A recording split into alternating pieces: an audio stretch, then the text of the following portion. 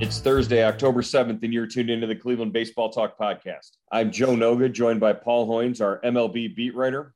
And it's the day after the post-mortem, Paul, the annual autopsy on the Indians that we conduct with the media and the reporters, and Chris Antonetti, Terry Francona, Mike Chernoff all sat together and basically talked about what's ahead for this team in the offseason after the end of the 2021 season. A lot of interesting things, beginning with who won't be back next year. And not necessarily a huge surprise, but Ty Van Berkelio, the hitting coach under Terry Francona for the last 9 seasons, he's not going to be back. The team's going to go in a different direction and look for a new voice to lead the hitting group. Yeah, there's been very few changes with the Francona's coaching staff since he took over, and while the Indians were no hit 4 times during last season, it's still kind of a shock because this guy survived a lot of Ty was he went through a lot of ups and downs with this offense. They were good at times. They were bad at times. We saw Jose Ramirez go through a 500 at bat slump, and that didn't cost him his job. But they had apparently kind of reached their end of their rope here, and it's strange because I remember in New York, right, toward the end of the season, I was asking Chris Antonetti if they were happy with their hitting coaches. And I got, the impression that he was, that, Ty and Van Berkelio was going to weather the storm and be back next season. But, these guys operate in stealth mode a lot. So, it was, like you said, Joe, it wasn't a surprise, but the fact that they did it was kind of a surprise, that just because the staff has been so stable. Do you think that with what you had found out, what you had talked to Antonetti about, then maybe the decision maybe came from Tito when they got together at their meetings at the end of the year? Is that a possibility that Tito said maybe, we need to go in a different direction here? Yeah, that might have been, but since Tito wasn't around the club, for that whole second half, I don't know. I think these guys do everything collectively, and I think it was probably a collective decision that they made, and I don't know. If you're a coach for 9 years, that's a long time. That's a long run, man. So I think I'm sure Ty will land on his feet if he wants to keep coaching, and he'll be with the team, come spring training next year in some role. 40 years in professional baseball for Ty Van Berkelio. Back in 2017 and 2018, the Indians scored 818 runs each year. Those offenses were pretty good, good enough to get them to the playoffs and win them division championships both years. So it's not like Van Berkelio couldn't coach hitting or didn't. It's just in the last, since 2019. The offense has had a sharp decline significantly under Van Berkelio. Justin Toole and Victor Rodriguez, the assistant hitting coaches, are likely to be back in some capacity. I think it sounded like Tito wanted to bring in somebody who would be able to work with both Toole and Rodriguez. So, there's going to be change, but it won't be a drastic change. I think they like to have Rodriguez on staff because he can act as sort of a go-between between some of the Latin players on the team, and it's good to have a couple of different voices in that way. I don't know who's out there in terms of candidates, but it'll be interesting to see who the Indians pluck out of whatever organization to come be the hitting coach for next season. Yeah, definitely, Joe. And I think, one of the things that may have driven this move is they've had so much success developing pitchers, with this kind of collective approach. From the minor leagues on up, it seems like it's a well-oiled machine. And while they develop pitcher starters and relievers, they haven't had that much success with hitters. And I think they're looking for to kind of reset and find a guy that can head this group. But I think it's going to have to work all the way down the chain. From the top hitting coach right down to the the minor league hitting coordinator and to the minor league hitting coaches below that. And one guy, that I don't know if he would be a candidate right now, but Alex Eckelman, who has been in the front office, who is their director of hitting development.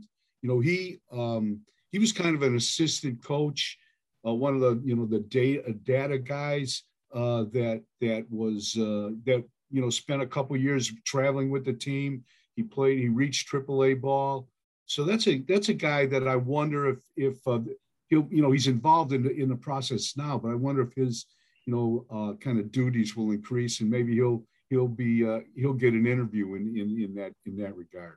Antonetti did mention that they would look for candidates both outside and from within for that hitting coach position. You mentioned Eckelman. He also said that he expects the development teams to mostly stay intact. The pitching development, the hitting development, the field coordinators and all that, all expected to, at least at this point, expected to return for next season. So there will be consistency there. Eckelman, one to keep an eye on as a possibility. But who knows? They might cast a big net for this and maybe bring in somebody from outside the organization. A lot of different points were touched upon in this sort of this end of season wrap up meeting with Antonetti and Chernoff and Tito. One of the biggest ones was Tito's health, and really the revelation that Francona wouldn't have been sitting in on this meeting and wouldn't have been sitting there. He said it himself. I wouldn't be here right now if I didn't expect to be back next year as the manager of the Guardians. So that was sort of a good positive step forward. He's had his surgeries. He's had the hip replaced and the foot. I think he said he had 8 pins and a steel rod put in the foot. He said it wasn't anything you wanted to look at before a meal was what he said about the foot. But just to hear Tito back and sort of engaged and hopeful that he'll be able to perform his duties as manager next season, it sounded pretty good that they're on the right path there. Yeah, definitely, Joe. As you wrote today in your story, he's got that one next Monday, kind of a crucial doctor's appointment. You got the impression that, that he was waiting to get the green light to, maybe, I don't know, increase his rehab or the doctor was going to say, hey, it's looking good for you to go back to work next spring training. So, we'll have to wait to see if that, how he clears that hurdle. But, I think, like you said, if he was sitting there yesterday, things are looking good, and he's on a good path to returning to to manage the Guardians next year. Yeah, Tito said that in order to be a manager, you need to do it with 2 shoes on, and he intends to do it with 2 shoes on. He wore a shoe and a walking boot for every game that he managed this past season. He said he intends to be in 2 shoes next year. He also, was asked about, what it was like to be away from the team and sort of watch from a distance as DeMarlo Hale and Mike Sarboss, Andy Alomar sort of guided the team down the stretch and took those last 2 months of development time really to work with these young players that he developed. He said from his apartment downtown, it was a unique thing that he could do when he'd hear the fireworks go off. He knew that somebody had hit a home run. And so 6 seconds later on the delay, he'd watch the TV and sure enough, there'd be a home run coming across the screen. He said those were fun moments for him, but you could tell that he really sort of missed being at the ballpark with the club. Yeah, I mean, he's, this is a baseball lifer. This is a guy that, his dad played in the big leagues. His dad took him. I'm sure his dad took him to big league ballparks when he got old enough. He's played since what, high school. He was a really a very good high school player. Went to the University of Arizona. Was a number one pick of the old Montreal Expos. So this is a guy that's really been in baseball his whole life. So he's got to miss it, and I would think, he's anxious to get back. But Joe, with a guy like that, with a guy like Tito, the fact that the light finally went on last, at the end of July and said, I can't do this anymore. I mean, this, it really had to be bad, and to consider that, I've got to take care of myself, even if I have to, distance myself from the game, or maybe even give it up in regards to managing. It gives you an indication of where he was physically. Yeah, he said that he wouldn't be at the point right now where he was looking forward to the offseason if he had put off the surgeries and not had that taken care of before the end of the regular season, so that he could sort of head into the offseason looking to get stronger and be ready for spring training, which is the goal for him, on the other side of this big doctor's appointment. A couple other areas that were touched upon. We did ask about, payroll for next year and the team's ability and where they expect to sort of devote their resources in the offseason, whether that's going to be in going out trying to find free agents, or maybe reinvesting in some of the players that they have, offering extensions to guys like Shane Bieber and Jose Ramirez. Chris Antonetti said, we'll have the resources to invest in the team. I thought that was kind of maybe almost showing a peek at his hand there. When I heard that quote out of Antonetti, I kind of jumped to, maybe there's a minority investor that's going to be announced soon or shortly. I think the exact wording was, we expect to be able to invest back in the team, which is, something nice. This is a guy who a year ago at this time was painting the gloomiest of financial pictures and outlook for the ball club. And to hear him say, we expect to be able to reinvest in the team potentially, that's a total change in tune. Yeah, that was that kind of got everybody's attention, Joe. It was interesting, and maybe that does mean, that Paul Dolan has found a minority investor, or an investor to help him carry the burden here, and and I think also that they kind of slashed the payroll down to the bare minimum this past season, and now I guess there's nowhere to go but up. So we'll see where that leads us. Yeah, and I don't know if the recent announcement about the partnership with the county and the city on the reinvestment in what could be taking place with the ballpark and the $400 some million in upgrades that they're going to be doing over the next few years there. Maybe that sort of hastened the team's ability to attract a minority investor. Seeing that stability, seeing that viability there might have caught somebody's eye, and or maybe they had somebody lined up and said that was the final nail in the coffin to get a deal done, to get a minority investor. But it would not surprise me in the least to see some sort of announcement on that coming soon, if they have found somebody, and that would help the team be able to devote some resources to a Shane Bieber extension, finally, a Jose Ramirez extension. Bieber's going into his first year of arbitration eligibility, and that's going to be at least a $10 million price tag right there. Yeah, and I wonder if the fact that kind of Bieber found out he was mortal this year, and he missed, he got injured. Does that make a player a little more willing to listen to an extension? I wonder if that makes him a little more, I wouldn't say vulnerable, but just kind of perks your ears up and makes you willing to, okay, well, maybe, I'm not going to pitch until I'm 40, and maybe I better, look ahead and get a little security here. Yeah, if I'm Bieber's agent, I ignore all of that. I walk into negotiations with the Cy Young plaque and I slam it down on the table right in front of them and I say, see what he can do.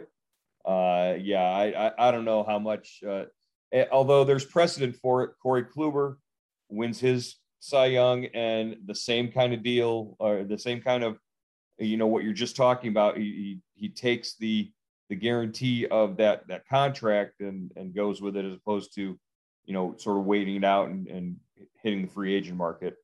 I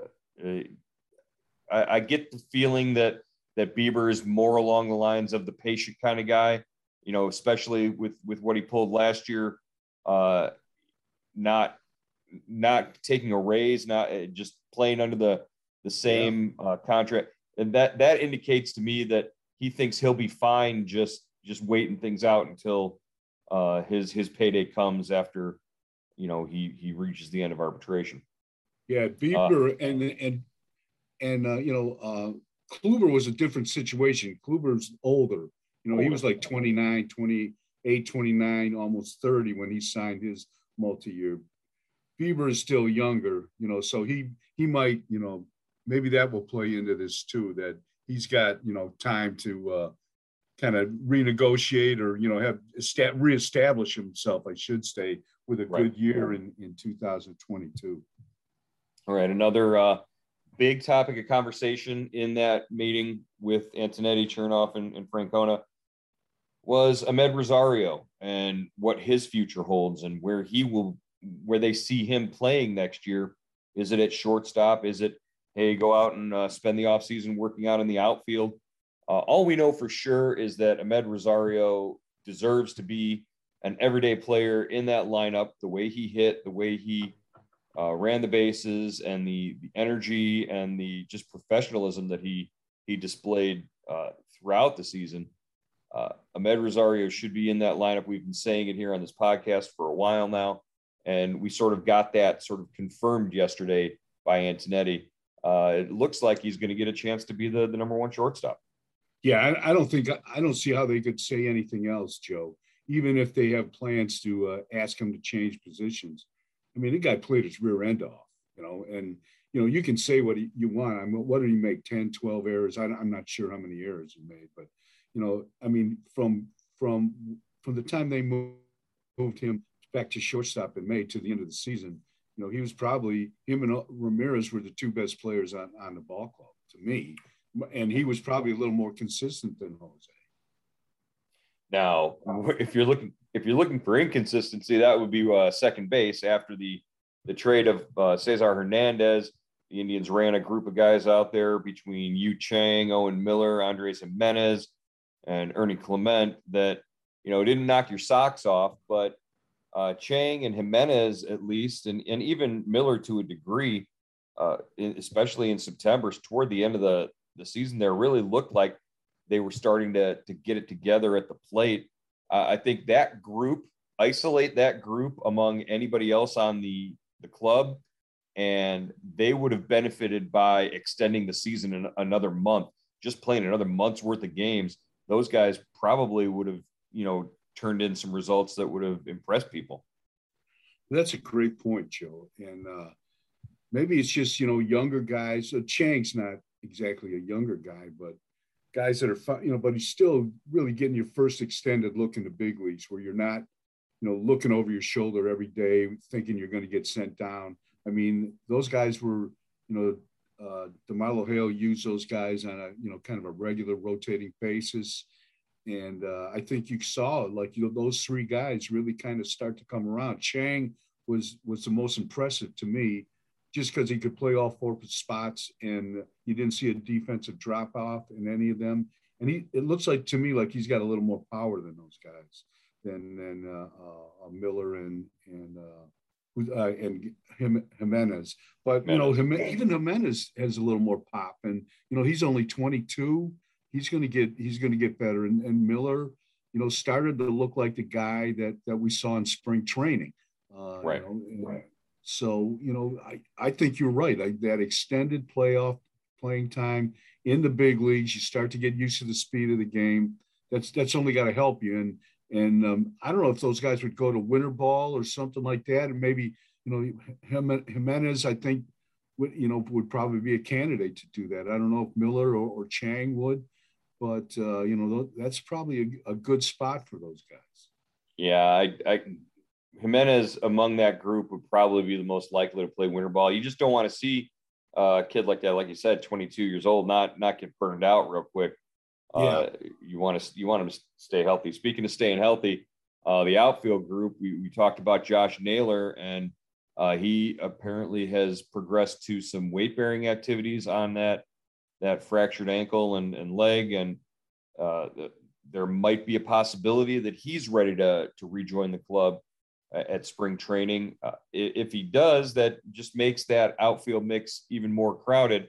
But we talked to Antonetti and Chernoff and kind of got the impression that maybe they're going to start looking outside of the organization for some help in that outfield, which has been among the least productive outfields offensively over the last 2-3 seasons. Yeah, first of all, great news on Naylor. I mean, you and I saw that injury, Joe, and I got to tell you, that was horrific. I thought I was, I thought it was a career, I was thinking career ender in the back of my mind. So, if Josh can come back from that, more power to him. And, the reports are positive to this day, right now. So that's great to hear. And yeah, I think they've got to look outside the organization for some outfield help. I mean, we've seen Bradley Zimmer, we've seen Mercado, we've seen Harold Ramirez, and we've seen Daniel Johnson. All those guys, while they didn't get, they weren't in that lineup every day. They got a lot, at least 200 to 300 at bats, and I think no one really kind of jumped up and grabbed the job. So if they can go out and find some help, if they've got enough the wherewithal to make a deal, or to bring in a free agent, and I think they've got to do that. They looked at what they have, in front of them, and right. And I think it was they can do better. They can do better.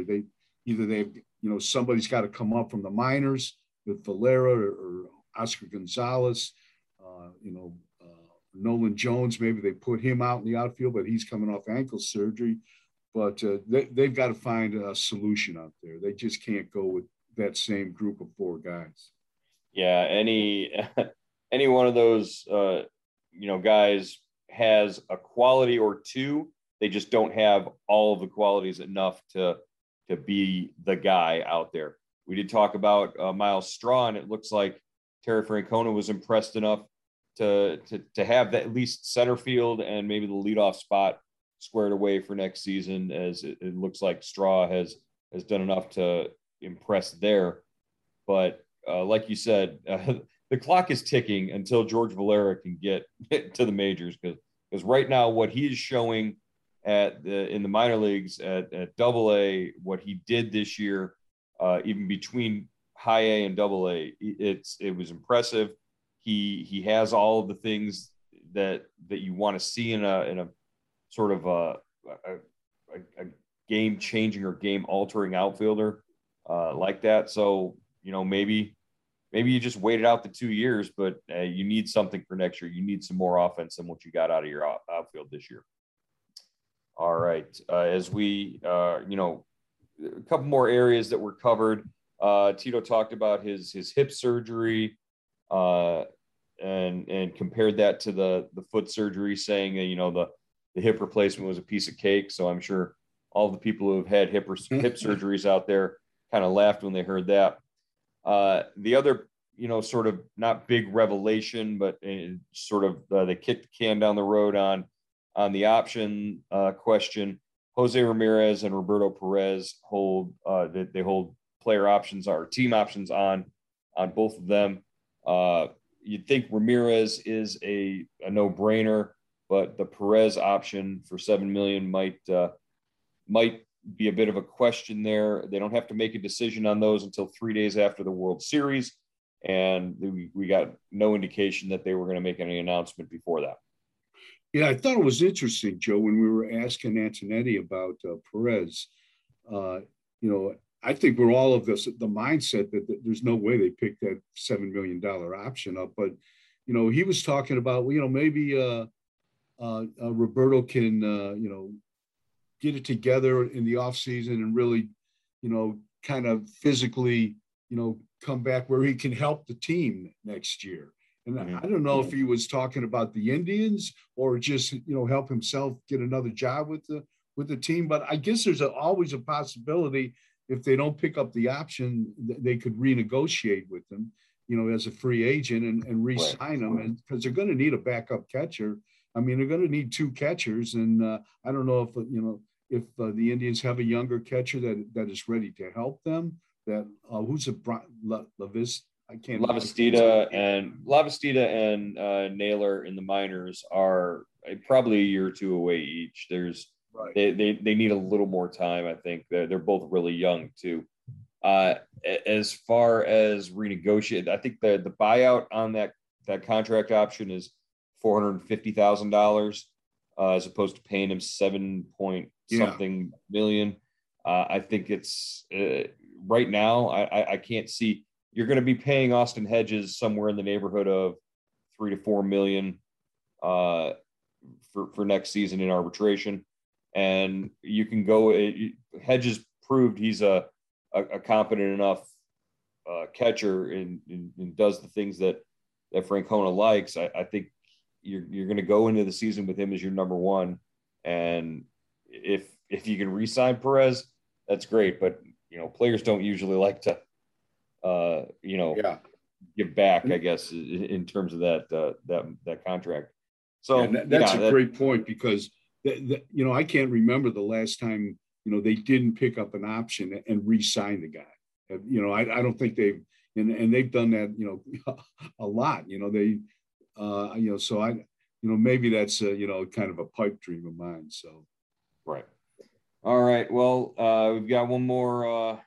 We'll look at the wild card games took place over the last couple of nights. The Red Sox, Yankees, and the Dodgers and Cardinals. And Dodgers. That was a walk-off game last night. Pretty exciting. Garrett Cole, kind of a big disappointment for the Yankees on Tuesday. The division series games get underway tonight. And we can get into more playoff talk tomorrow, and during tomorrow's podcast. We'll look forward to doing that then. Yeah. What about Kyle Schwarber for the Indians? Man, it's October. Don't say Kyle Schwarber's name to me in October. I just it makes me honestly, it makes me sick to my stomach. I will never get over it. It'll never happen. All right, Hoynesy, we're going to wrap it up today, and we'll talk to you again tomorrow on the Cleveland Baseball Talk podcast. All right, Joe.